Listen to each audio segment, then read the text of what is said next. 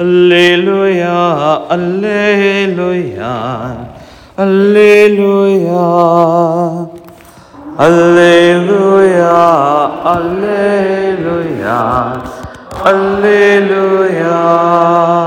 Everyone who believes in the Son has eternal life, and I shall raise him on the last day, says the Lord. Alleluia, alleluia, alleluia.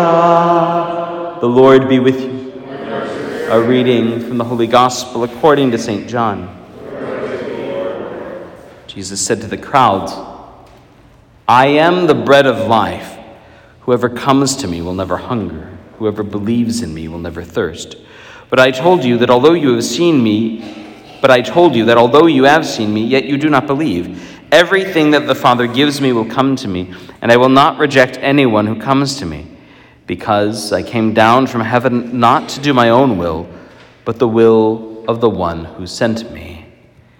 And this is the will of the one who sent me, that I should not lose anything of what he gave me, but that I should raise it on the last day.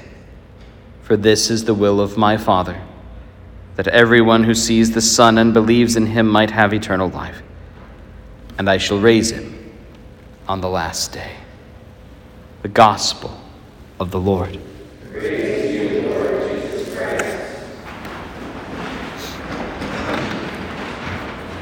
Besides being Random Wednesday of Eastertide, the Church also keeps today as the memory of Our Lady of Good Counsel, which is not so much good advice as maybe providential surprises. The story of Our Lady of Good Counsel goes something like this.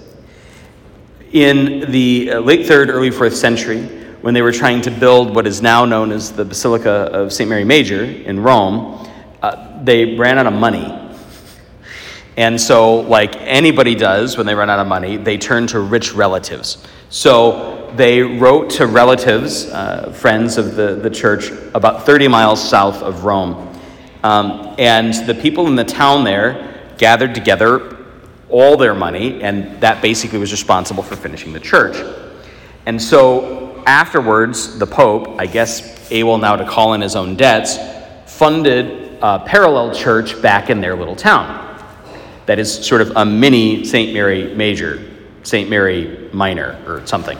Anyway, what happened was this little church in this town has been there consistently, like without a great deal of change, since the 4th century. All right, fast forward 1,000 years, and now they're the ones that are broke. And so they try and fund a restoration project, and they get partway done, and they can't finish it. And now there's like one whole wall of the church that is like open, like left undone. And the townspeople couldn't figure out how to fix it. The local priest and his bishop didn't have the money to make it all work. And they were in the middle of the parish festival, and a cloud appeared and covered over the wall. And when the cloud disappeared, the wall was finished, and there was this image in the wall. And it's kind of a weird image. It's not very big, about like yay. And it was painted like a fresco on a wall, and it's clearly part of a bigger fresco. Like it cuts off. It looks like it was cut out of somebody else's wall. But it's on this plaster that's sort of eggshell thin, and nobody knows where it came from. Until a couple years later, when some people in that village wind up on crusade in what's now Albania, and they find this church with the rest of the picture. And this little 18-inch segment cut out of the middle of it. Catholicism is weird. And 20, 30 years ago, I guess the move most of the priests thought was most sensible was to try and make it look less weird. I don't think there's any way to get around this stuff being weird. And I don't have a great explanation for how this painting got from Albania to southern Italy in the middle of the 15th century with a degree of care that we probably couldn't manage today. But I know that ever since it happened, people have gone to the image.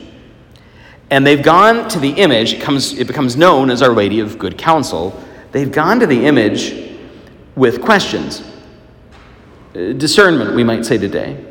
Wonderings about what the next best step was in whatever they were trying to do. They don't always get answers to the questions, but they always get surprised.